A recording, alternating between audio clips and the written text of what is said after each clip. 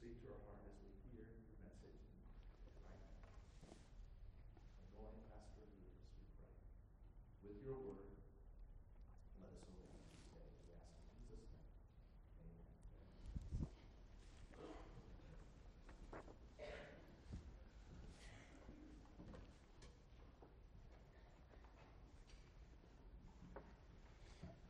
Friends, when we worship the Lord with no gimmicks, with no trickery, something special happens. When we're able to worship Christ and His work on our behalf, something special happens. And this is what we're looking for. We're looking for genuine and true worship that is centered on the person and the work of Christ. We're making our way through Colossians. And today our text is Colossians 1, verses 24 through chapter 2, verse 5. This is the word of the Lord. Now I rejoice in my sufferings for your sake, and in my flesh I'm filling up what is lacking in Christ's afflictions. For the sake of His body, that is, the church, of which I became a minister according to the stewardship from God that was given to me for you, to make the word of God fully known, the mystery hidden for ages and generations, but now revealed to His saints. To them, God chose to make known how great among the Gentiles are the riches of the glory of His mystery, which is Christ in you, the hope of glory. Him we proclaim, warning everyone and teaching everyone with all wisdom, that we may present everyone mature in Christ. For this I toil, struggling with all His energy, that He powerfully works within me. For I want you to know how great a struggle I have for you and for those at Laodicea, and for all who have not seen me face to face, that their hearts may be encouraged, being knit together in love, to reach all the riches of full assurance and understanding and the knowledge of God's mystery, which is Christ, in whom are hidden all the treasures of wisdom and knowledge. I say this in order that no one may delude you with plausible arguments. For though I am absent in body, yet I am with you in spirit, rejoicing to see your good order and the firmness of your faith in Christ. In the early 20th century, British explorer Ernest Shackleton was seeking to put a team together to explore the South Pole. He placed a newspaper ad that read like this: "Men wanted for hazardous journey, low wages, bitter cold, long hours of complete darkness. Safe return, doubtful. Honor and recognition in event of success." Shackleton was able to assemble a crew and was successful at exploring the South Pole. And the parallels with Christian ministry are many. Have you ever asked yourself the question, why am I a Christian? Would it be easier if I weren't? Is it worth it? Perhaps you're not a Christian and you're here with us today, and you may be waiting for me to make a great, compelling argument for you to become one. Perhaps what you're looking for is an easier life. Perhaps you long for your problems to go away. Perhaps you're looking for a Christianity that looks more like a genie in a bottle, and you could use some of that in your life. Friends, I have no such a thing to offer. The Christian life and the Christian ministry promises two things: a cross to bear and a Savior to follow. Christianity is not an invitation to an easy life. Christianity is an invitation to a purposeful life. If what you're looking for is easy, Christianity is not for you. But if what you're looking for is purpose, this is the very life you're looking for. Just yesterday, we were gathered in this place for a memorial service of two saints, Ray and Ruby Gates. And if they could say one thing to us this morning, it would be, yes, it was worth it. So here's my main point today as we consider this passage. Christian ministry is not easy, but it's worth it. Christian ministry is not easy, but it's worth it. As we look at the passage, we're going to look at four aspects of Paul's ministry, and we're going to learn from them. But remember that Paul calls us to be imitators of him as he imitates Christ. So as we're observing Paul's life and Paul's ministry, we can learn too about our call to ministry. So in chapter 1, verses 24 through 27, we're going to consider sacrifice. In chapter 1, verses 28 through 29, we're going to consider proclamation. In chapter 2, verses 1 through 3, we're going to consider encouragement. And in chapter 2, verses 4 through 5, we're going to consider protection. So, suffering. Now, perhaps you were puzzled by the words of verse 24. Paul says two shocking things. First, he says that he rejoices in his suffering. And this is a common theme in Paul's ministry and in Paul's writings. Suffering for the Christian goes with joy. Why? Because according to Paul, suffering has a purpose. So in order for us to live the purposeful Christian life, we need to look at suffering not as the world sees it, but as the Bible teaches us. We look after the life of our Savior, who says, if it is at all possible, may this cup pass from me, but it is not my will that should be done.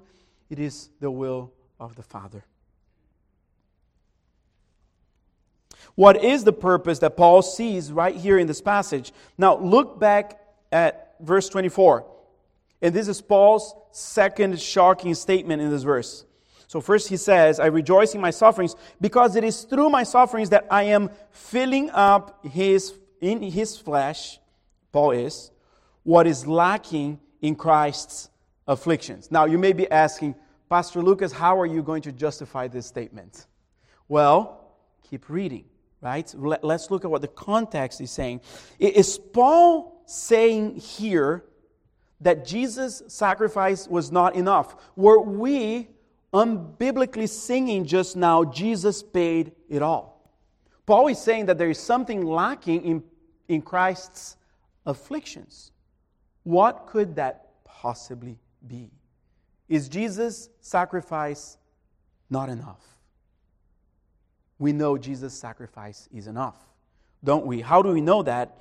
Well, we know that from the broad context of Scripture. The author of the letter to the Hebrews says, He sacrificed for our sins once and for all when He offered Himself. On the cross, Jesus cried, it is finished, and He meant it. But also broader in the context of Paul's own writings. In Colossians 2:13, we're going to see this passage soon. Paul says, and you were dead in your trespasses and the uncircumcision of your flesh. God made alive together with Him, having forgiven us all our trespasses.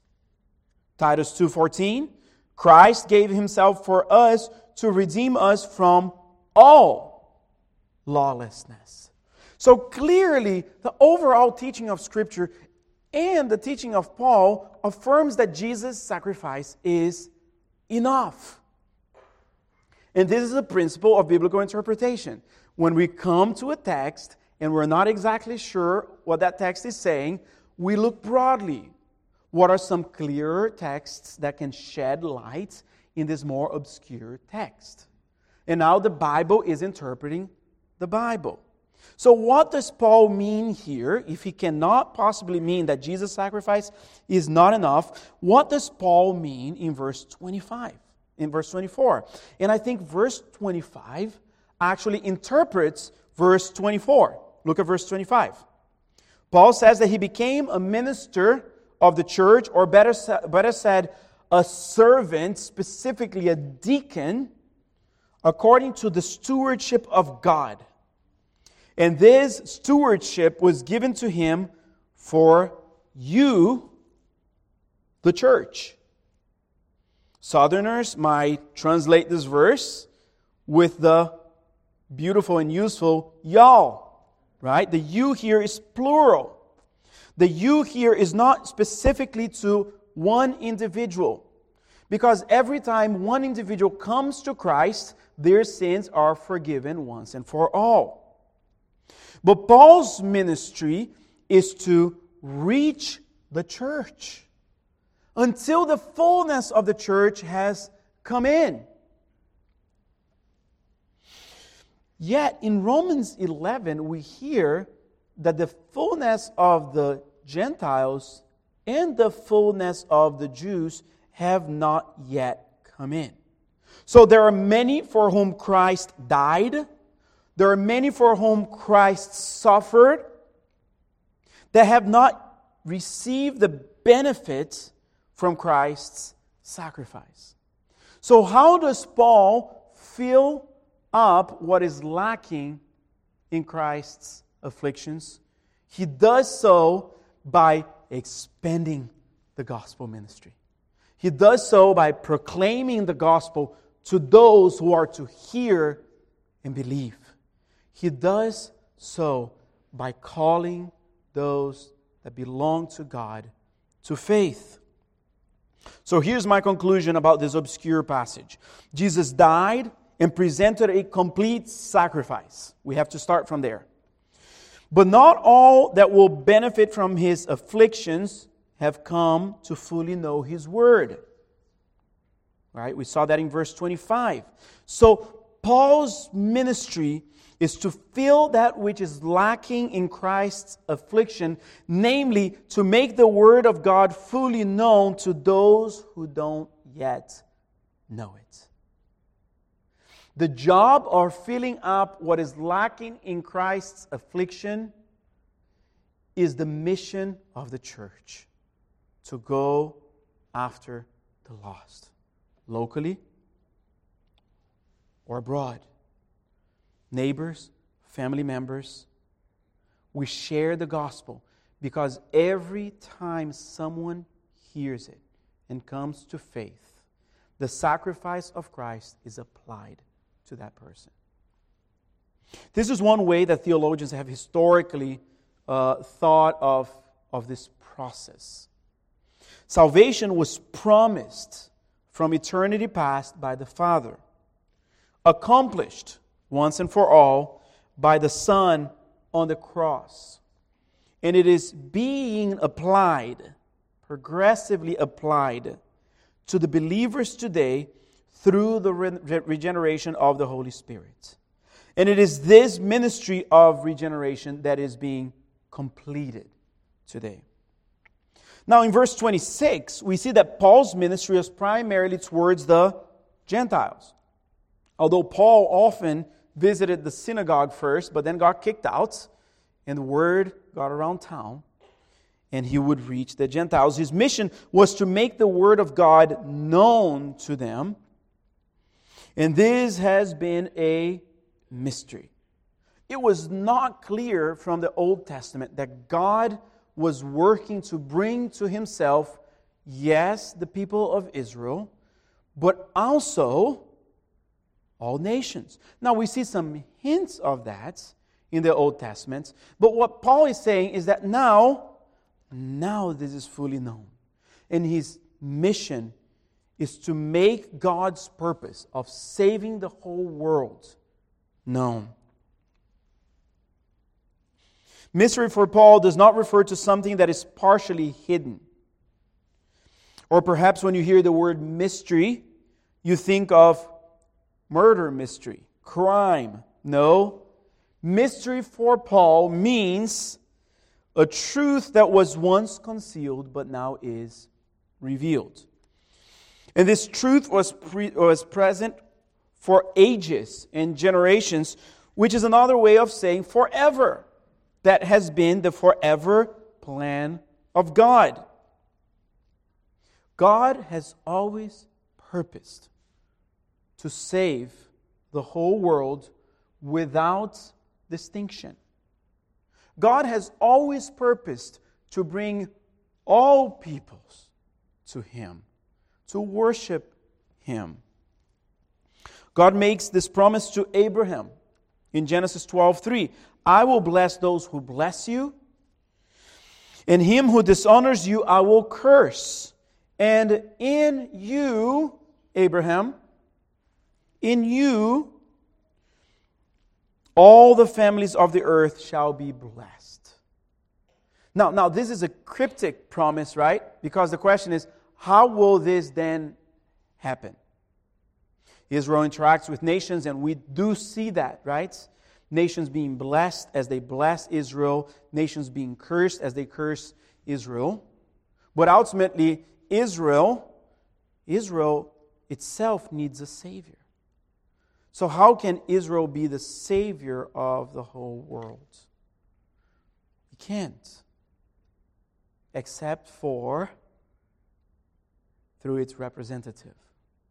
Through that person whom completely fulfills the calling, the role of Israel. Jesus Christ, the true Israel. Jesus Christ, the faithful remnant. And Paul tells us that in Galatians 3:29. He says, and if you are Christ's, if you belong to Christ, if you find yourself united with Christ, if you find yourself in Christ, then you are Abraham's offspring, heirs according to the promise. Which promise? This promise from Genesis 12. That all who would come and be united to the seed of Abraham, who is Christ, would then receive the promise likewise. And this is why in verse 27 Paul says, Christ in you is the hope of glory. Friends, we live in a world that wants to appeal to us so that we can place our hope in things. The world wants us to place our hope in our bank accounts, to place our hope in our family structures. The world wants us to place our hope in government. The world wants us to place our hope in expert opinions. But all of those things, right, if this past 2 years have proven anything to us, it is that all of those things that ultimately do not deliver hope. Ultimately, nothing gives us eternal hope. The hope of glory is that Christ is in us. And this promise has been made to everyone. The point that Paul is making here is that Jews and Gentiles alike, that means the whole world, can come to Christ and find in Him a hope that transcends disease, destruction, distress, and even death. Do you walk around with a burden and heavy heart? Do you walk around not sure of what your future will look like? Do you fear death? Does it plague you? Does it haunt you? Does it cause you to go through sleepless nights? Does your future concern you? Friends, if it does, it's because you lack hope. But this passage is telling you where hope is found. Hope is found on the man that tells him, your sins are paid for.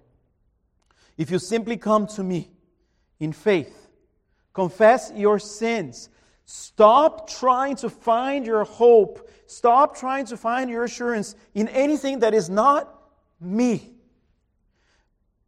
Bank accounts run out of money, families move away, jobs one day come to an end, nations rise and fall.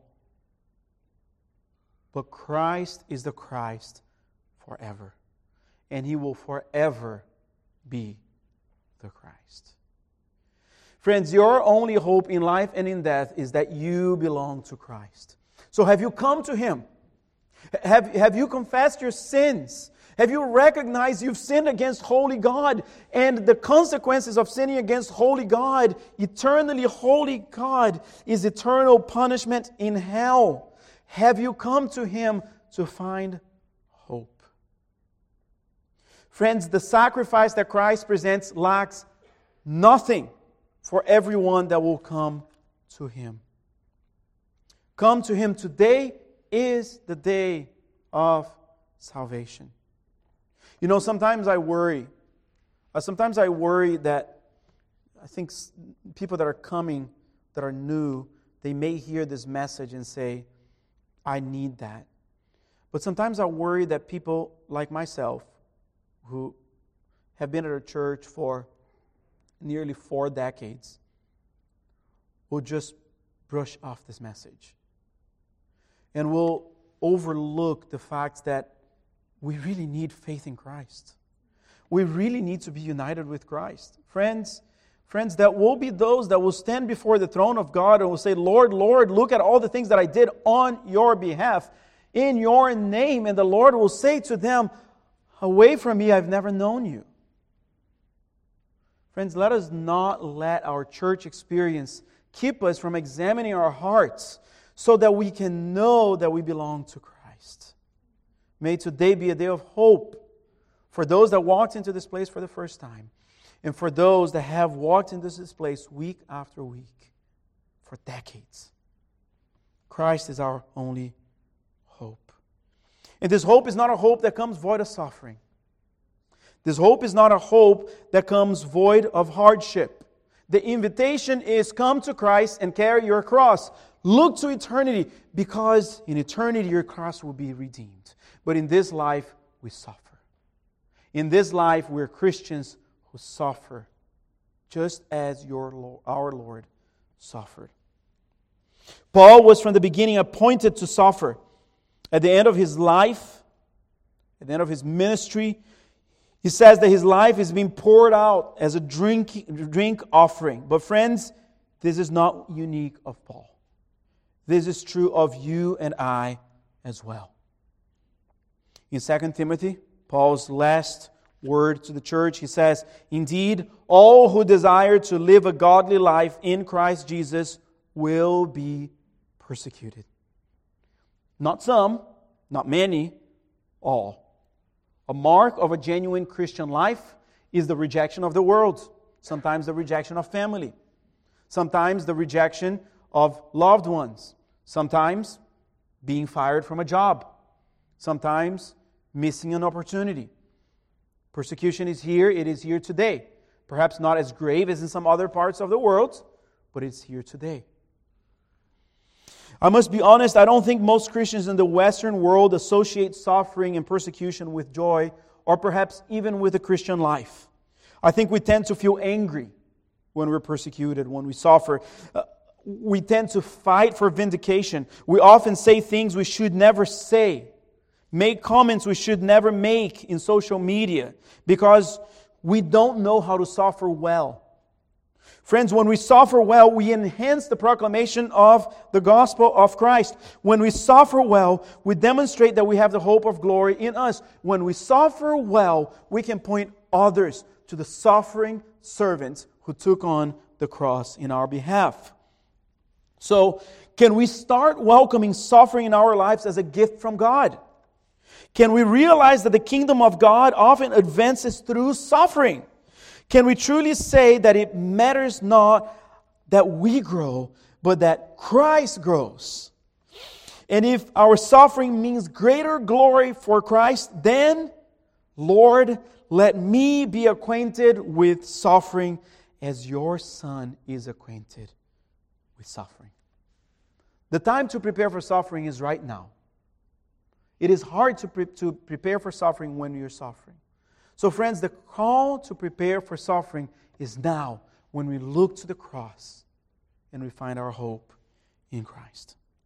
But not only that, Paul also highlights proclamation as a major part of his ministry to the church. Now, we just saw that Paul said that Christ in us is our hope of glory. Now, in verse 28, Paul says, Him we proclaim. The heart of Paul's ministry is the proclamation of Christ. Him we proclaim. That is why he tells the Corinthians, but we preach Christ crucified. So Paul is saying, here is the theme of my message. Christ crucified. So Christian preaching is Christ-centered preaching. I am waiting for the day that someone says to me, Pastor Lucas, you preach Christ too much. So I can say, thank you for the compliment. That is what this pulpit must be filled with, the proclamation of Christ. But Christian preaching is also balanced. It uses both the carrot and the stick. Look back at verse 28. Paul warns, but he also teaches the negative aspect and the positive aspect. That is wise. Friends, from this pulpit, you will hear corrections. From this pulpit, the Word of God will step on your toes and on mine. Because God is interested in growth. God is interested in Christ-likeness. God is not interested ultimately in comfort. He wants us to shape our lives before the image of Christ from the day we profess Him as Lord to the day we die. So when you hear warnings and corrections from this pulpit, I want you to know this. I need to hear that. I need to be corrected by the Word of God. And so do you. And I intend to do that with love and kindness and humility, understanding that there is one Lord over all of us who is Jesus Christ, and He is the perfect one. But we must hear from His Word truthfully. We live in a day and age where the truth is often rejected, but it shall not be from this pulpit, and it shall not be from the ministry of this church. But we also encourage, and I want you to be encouraged. We have loved to know you, and we have loved to see the ministry of the gospel in your life in this past 4 or 5 weeks that we've been here. Christian preaching is also goal-oriented. Friends, the goal of gospel proclamation is Christian maturity. Paul wants to present everyone perfect. That's what he literally means. Perfect, mature unto Christ. Do you want to grow spiritually? You must hear the Word of God proclaimed. You must be in our gatherings. And we understand that there are some who cannot be here, and we love you. If you're watching our service through our streaming services, we love you and we're praying for you. And we understand, and may the Lord bless you. And may the Lord feed you through this. But if you're at all able to be here under the preaching of the Word, you should be here because it is the proclamation of Christ that brings about maturity. It is the proclamation of Christ that renders perfection as a goal, right? Perfection for the Christians. But not only must you hear the proclamation, you must engage in the preaching. When the Word of God is preached, there are two parties. There is the one proclaiming, and then there is the one receiving. And receiving is an active part of the worship service. Ultimately, this is an element of worship. Do you view the preaching of the Word as an opportunity to worship God in your minds? Yes, sometimes responding with a well-placed amen, perhaps. But also examining your life and transforming it as you hear the Word of Christ. You must hear of this Christ, the crucified, in order to grow in maturity. Paul goes on to say in verse 29 that he toils and struggles. Christian ministry will demand of your time. Christian ministry will demand of your finances. Christian ministry will demand of your comforts. Lest you're able to look at those around you and say, I am following Christ, and I count all else as lost. You will not fully understand what Paul means by toil and struggles. But notice what he says. This is puzzling. Paul says that he toils and struggles with his energy. Paul toils and struggles with the energy that Christ supplies. The energy that is at work within him. Now, my son Boaz has been walking around with this little dragon that he got last time we came to Saints Alive. For some reason, somebody bought a little toy dragon to Saints Alive, and nobody really wanted the toy in the gift exchange. So my son ended up with the dragon. Now that dragon needs to be run with batteries. And me, the great dad that I am, have not made my time to find my little Phillips screwdriver to open up that dragon and put batteries in it. So here is my son walking around with a toy that does not fulfill its purpose. Sorry, I need to do better being a good dad. I think I do okay in some areas. But that's what Christian ministry is when we don't do it with the energy that He supplies. We're like toys that require batteries, but don't have them.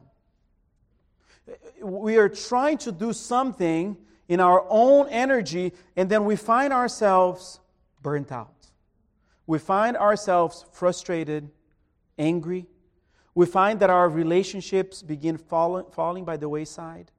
We find ourselves disappointed with church. We find ourselves with little motivation to pursue the Lord.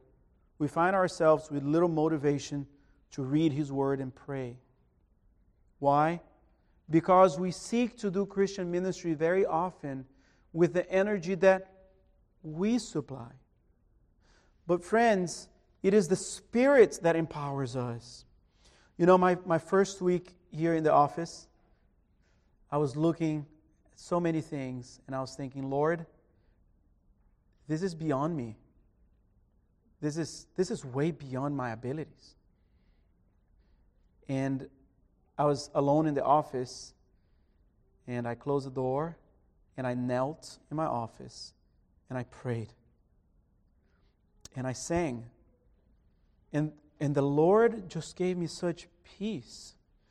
The Lord gave me such strength in that moment. And I thought, Lord, You're so good. I am so right. This is so beyond me. This task, I can't do it, but You can. You are able to. Lord, You are able to bring these people to You in maturity. You love these people. You care for them. You gave Your Son for them. Lord, this is so beyond me, but it's not beyond You. And friends, if you see me worn out, if you see me discouraged, remind me, Lucas, you need to go to your office and you need to pray. And you need to sing gospel-rich songs. Because you need to be reminded that you need to toil with the energy that He supplies. Friends, that is true of you as well. The call here is for this church to be an army ministering to one another.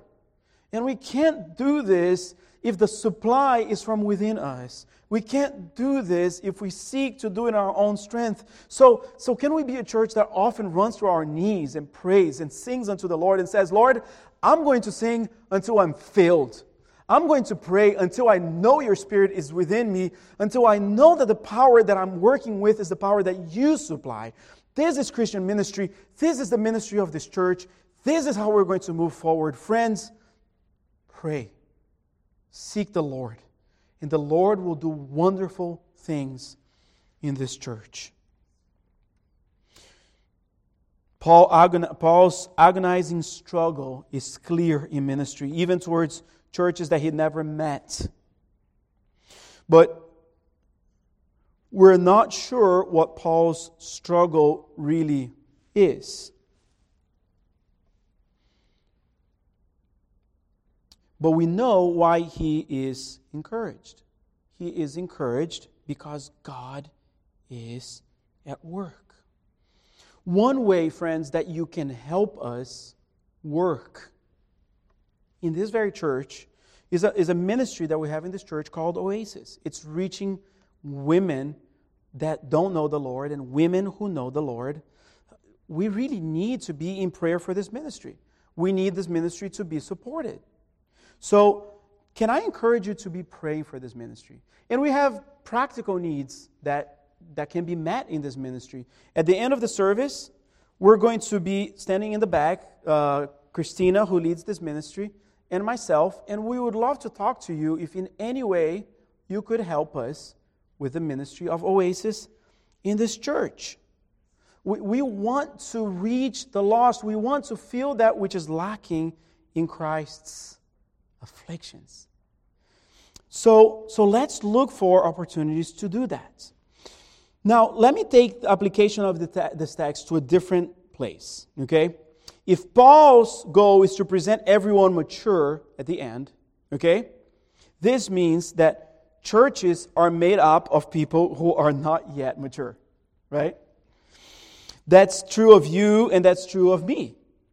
So we should always have a fair amount of patience with one another, shouldn't we? Does it make sense? If lack of maturity is true of all of us, it should drive us to foster an environment of grace at our church. Listen to what Paul says in Colossians 3. Bearing with one another, and if anyone has a complaint against another, forgiving each other, as the Lord has forgiven you, so you also may forgive. This is the environment that our church needs to foster. Grace. Oh, you didn't act in a mature way? I knew that was going to happen. Let me help you. Let me come alongside you. This must characterize our church. This, friends, is the ministry of encouragement. We're going to turn to that now in chapter 2, verses 1 through 3. So Paul also encourages. Look at verse 1 in chapter 2. For a second time in this passage, Paul uses the word struggle. The original word here is agonizomai. Now you can hear the word agony here, right? Paul is comparing Christian ministry to that which is agonizing. Now, what he means here is it requires much from us. It requires full dedication from us. Now, most of us, when we think of Christian ministry, we don't think of an agonizing struggle, do we? But it is exactly Paul's view of Christian ministry. We must pour out our lives empty in this. The service of the Lord Jesus Christ must consume every second of our times, every dime of our wallets, and every neuron in our brains. We often think that we come into the church the same way people come into cruise ships, for fun. And yet, the church is at war. And it is a very unwise thing to send cruise ships to war. It is unsafe. We must find our places in a battleship. That's where we are. A battleship where fellowship flourishes, but a battleship nonetheless. Paul, though, is encouraged. And encouragement is necessary for the Christian walk. He wants them to be encouraged. No one is confident enough to never need encouragement. Indy and I were talking just yesterday, and we said to each other, we are so encouraged with Central Baptist Church.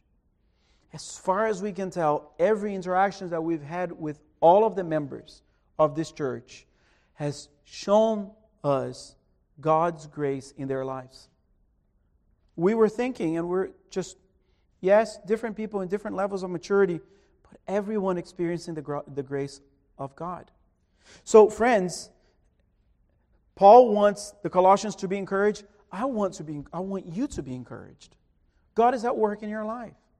And that is great. God is at work in this church. And that is great. Paul's encouragement comes in two parts.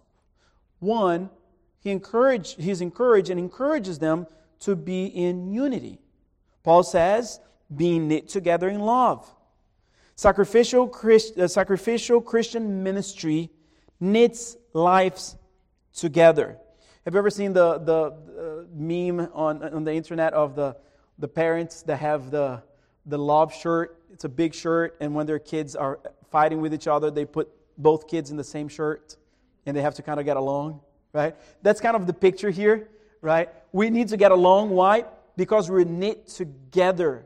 We're knit together with one another. Our lives are interlaced with one another. Genuine love happens when gospel-centered, life-on-life ministry happens. A church that works together for Christ remains together in Christ.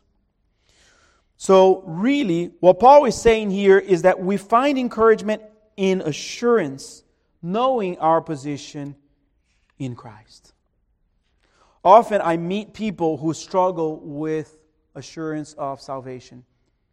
And more often than not, almost always, I come to realize that their struggle with assurance of salvation happens because they're looking in for assurance.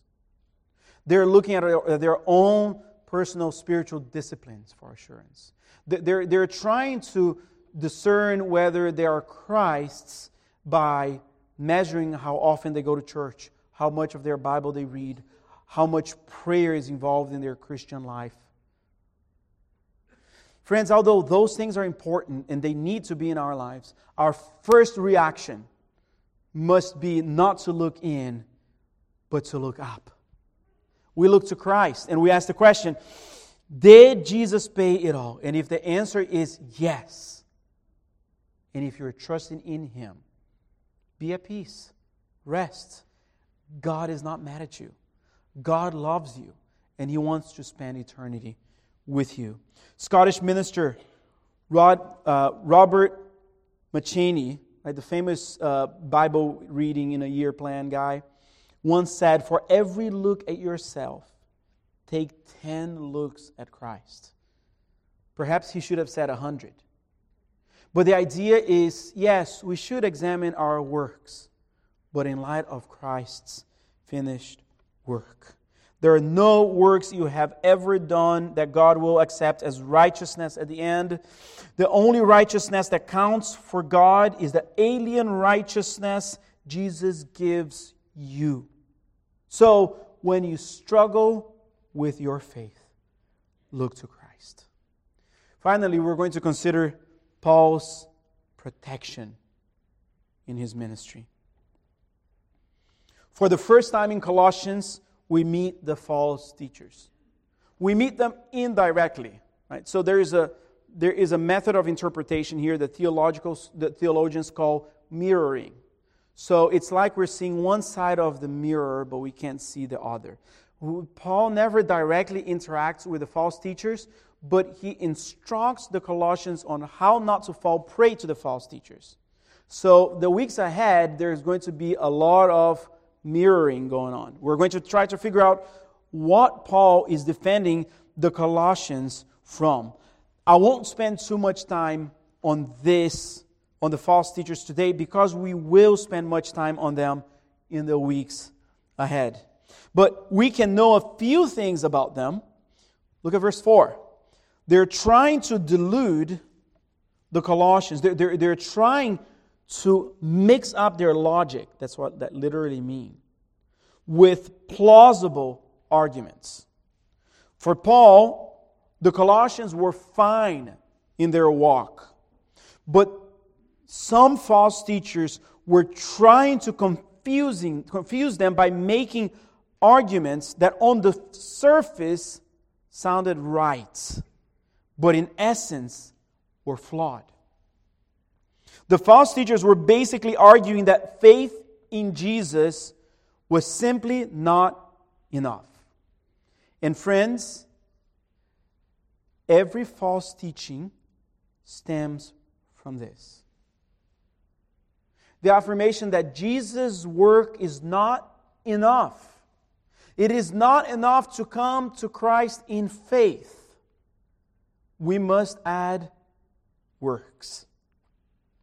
Now, there are two kinds of religions in the world. There are the religions of the world that keep repeating to you, do. And then there is biblical Christianity that says, done. Nothing left to do. Enjoy your Savior. Live your life for Him. Paul says that the Colossians were threatened by wolves in sheep's clothing. Friends, the job of a minister is to comfort the sheep with his voice. But with the same voice, the shepherd ought to confront the wolf. We must not be gullible or naive, thinking that Satan does not hate this church, thinking that Satan will not use false teachers to disseminate doctrines that could lead us astray. We must be watchful. We must know the gospel, and we must hold to the gospel. Now look at verse 5.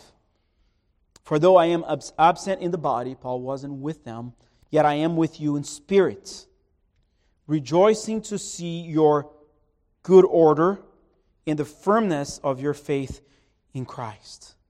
So the Colossians were doing good. Paul uses here military language. Good order, firmness. The Colossians understood that this is war. Christian life and Christian ministry is war. He rejoices, but he rejoices because they are fighting. He's not rejoicing because they're idle. They view Christian ministry as a war that is being waged. They're ready. Why? Because of their faith in Christ. Because they believe the gospel. Friends, some churches seek to motivate their members to serve through fear and guilt. Others by being cool and hip. Others through tribalism. But none of these things are good enough or adequate for us today. As Central Baptist Church, our motivation is the gospel. The call that I place before you today is serve the Lord because of the gospel. If Christ died for you, live for Him. Our services are not designed to entertain. Our ministries are not designed to attract.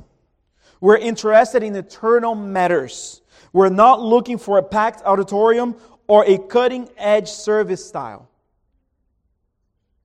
My desire, what keeps me up at night, is the fact that I want you to believe that Jesus Christ is Lord. I was asked by a fellow pastor this week, what is the greatest need that Central Baptist Church has today? And I said to him, Central Baptist Church needs to know that Christ is King. All the other things will fall into place if we know that.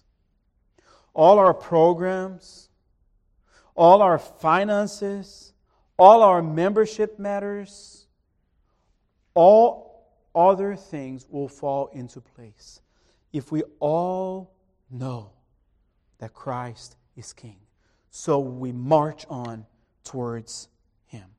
God is asking you to give up your life for the sake of the ministry. So don't give up your life for any other reason. Only give up your life because of Christ. Only give up your life because of the gospel. Only give up your life because Christ is King. believe the gospel and proclaim the gospel, the message that reconciles sinners with a holy God. Friends, Christian ministry is not easy, but Christian ministry is worth it because the gospel is worth it. Would you pray with me? Father, how we need to know today that Jesus Christ is Lord. Father, would you impress that in our hearts? Lord, would you motivate us to give up our lives for the sake of Christ? Would you motivate us, Father, to live on a mission? Let us not be confused. This is war. It is being waged right now. And Satan would love to win souls for his dreadful army. But you're calling us to rescue those very souls. Use us powerfully through pain and suffering and joy. But use us for the glory of your name. We pray in the name of your Son, Jesus Christ. Amen. Stand.